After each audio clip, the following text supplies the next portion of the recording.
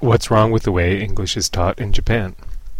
The good news is that Japan's education bureaucrats realize that despite 6 years of middle and high school study, many Japanese are still unable to speak English well. The bad news is that the bureaucrats plan to solve this problem by giving us more of what caused the problem. True, there is nothing wrong with the move to have primary schools provide 2 or more years of basic English, mainly simple conversation, writing, and songs. However, qualified teachers are few and the primary school curriculum is already crowded. But the main problem, teachers say, is that any benefits gained disappear rapidly once students move on to middle school. Children are bewildered by the sudden shift from living English to textbook English.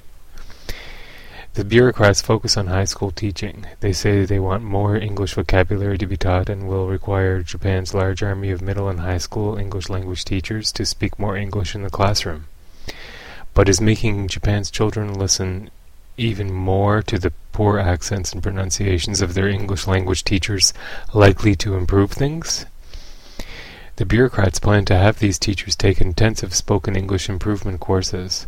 But if as an adult you speak a foreign language badly, you tend to stay that way forever.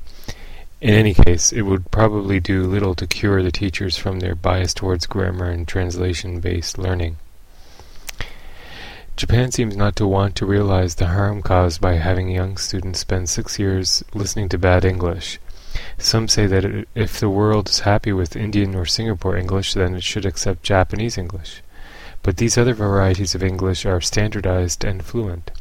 Listening to them is no harder, and sometimes easier even, than listening to the accents and dialects of British English.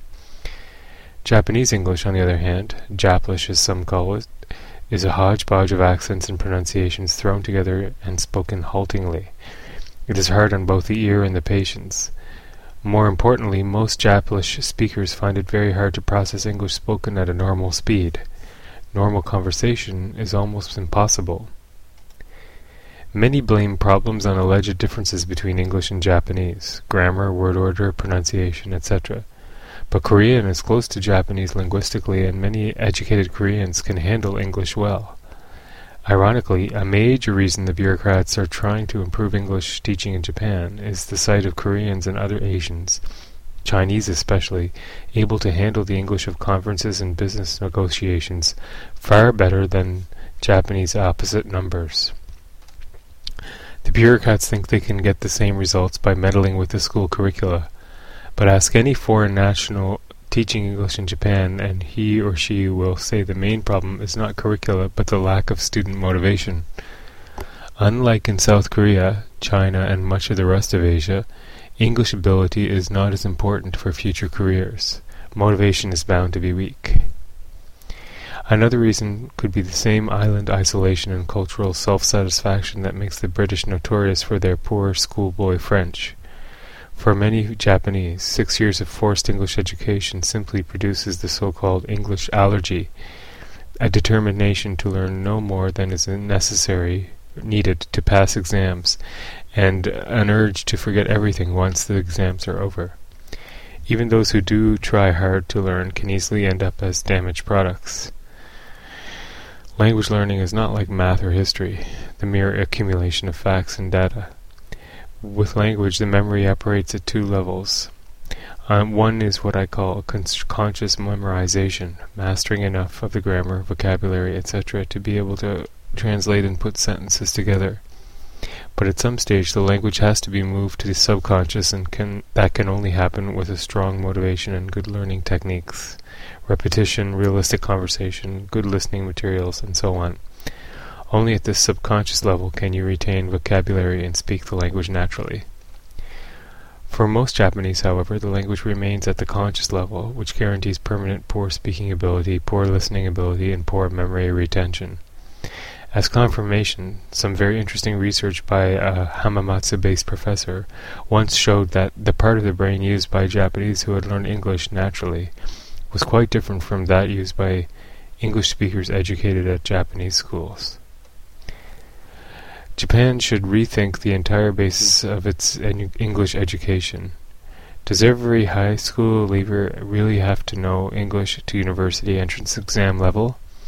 A case can be made for having all middle school graduates age 15 to be able to read basic English and handle simple conversation. But at high school, English should be an elective, hopefully limited to only a motivated minority.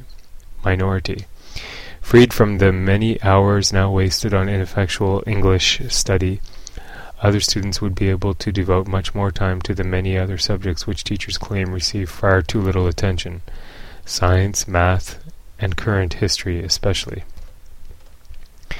If Japan wants to match the best in the rest of Asia, English education should be concentrated at university level. Ideally, university entrants should be given the chance to study English or any other foreign language intensively for 4 years as one leg of a double major or a major-minor combination. Those who do choose language study will by definition be motivated, since they have done so either because they like the language or feel it will be important for future careers. Universities also have access to the best teachers and materials. Many seem to think that languages have to be learned when one is young, well before university, but as someone who has spent most of his adult life learning foreign languages, 3 of them difficult languages, I disagree. Motivation and materials are the key. Concentrated study by motivated university students with access to good teachers and materials can give far better results than anything coming out of Japan's middle and high schools. Graduates from these kinds of combination courses, business and Japanese, for example, are coming out of Australian and US universities with surprising ability. They quickly improve even more once they live the language abroad. Many had not even begun the study until they were 18. If they begin earlier, so much the better, but it is not crucial. Needless to say, the scheme would allow Japan's universities to provide combination courses using the other languages equally important for Japan's future, but now badly neglected, Chinese especially. Note: on an education ministry committee set up in 2002 to discuss ways to improve English teaching to the schools. In the schools, myself and some others argued, as above, that the focus should be on university rather than high school teaching of English.